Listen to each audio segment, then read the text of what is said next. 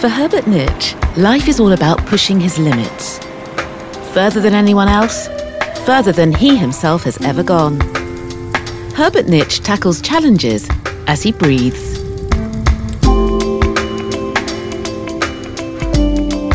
At the age of 42, this Austrian athlete holds 31 world records in all 8 freediving disciplines, an achievement that remains unrivaled to this day. In 1974, I was 5 years old. I lived in Phnom Penh with my family. I remember the day my uncle grabbed me from school under the bombs.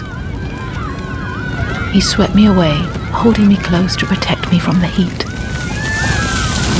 We fled through the burning streets, unable to breathe. The smoke was so black we could barely find our way out.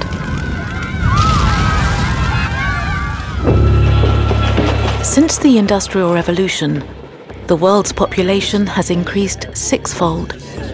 Water consumption risen by a factor of 3. The amount of carbon in the atmosphere has doubled.